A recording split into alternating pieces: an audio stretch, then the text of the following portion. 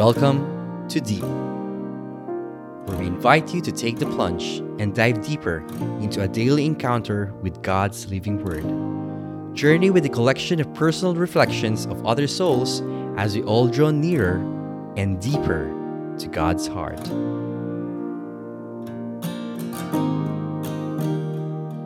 Good day, brothers and sisters. This is Roy, and welcome to another episode of Deep Sunshine Saturday.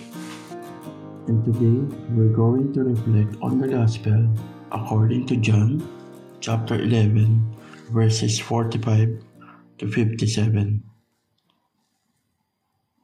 Many of the people who had come to visit Mary saw what Jesus did, and they believed in him. But some of them returned to the Pharisees and told them what Jesus had done. So the Pharisees and the chief priests met with the council and said, "What shall we do? Look at the miracles this man is performing. If we let him go on this way, everyone will believe in him, and the Roman authorities will take action and destroy our temple and our nation." One of them, named Caiaphas, who was high priest that year, said, "What fools are you? Don't you realize that it is better for you to have one man die for the people instead of having the whole nation destroyed?" Actually, he did not say this as his own accord. Rather, as he was high priest that year, he was prophesying that Jesus was going to die for the Jewish people, and not only for them, but also to bring together into one body all the scattered people of God. From that day on, the Jewish authorities made plans to kill Jesus. So Jesus did not travel openly in Judea, but left and went to a place near the desert to a town named Ephraim, where he stayed with the disciples. The time for the Passover festival was near, and many people went up from the country to Jerusalem to perform the ritual of purification before the festival. They were looking for Jesus, and as they gathered in the temple, they asked one another, "What do you think? Surely he will not come to the festival, will he?" The chief priests and the Pharisees had given orders that if anyone knew where Jesus was, he must report it so that they could arrest him. The Gospel of the Lord. We all experience that once in our lives, we don't know why are we doing things. Sabi nga nila, para kanino ka bumabangon. We don't know what are we heading to and what is our purpose of living here on earth. And some of us are now asking, why are we in a bad situation? Do I deserve to be here? When can I get out of this? But listen, my brothers and sisters.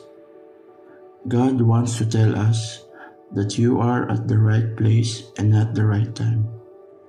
Whatever we are experiencing now, this is where God wants us to be. We might not understand it now, but sooner we will know why. Me and now my wife Zarin plan to have our wedding day December 2019. But due to some reasons, we need to make it happen earlier of the same year. So by God's grace and guidance, we made it happen May of 2019. We only have 4 months to prepare everything, and during that period of time, I lost my job, and everything was a struggle, especially for me. We also plan to go to Rome to be blessed by Pope face to face. To cut the story short, everything falls into its place. The wedding happened, and right after that, we went to Rome for the Sposi Novelli, and we did get his blessing and met him up close. But we lately realized that what if we did not move the wedding earlier than what we had planned? What if we push it until December 2019? Then we might not get to experience the Sposi Novelli.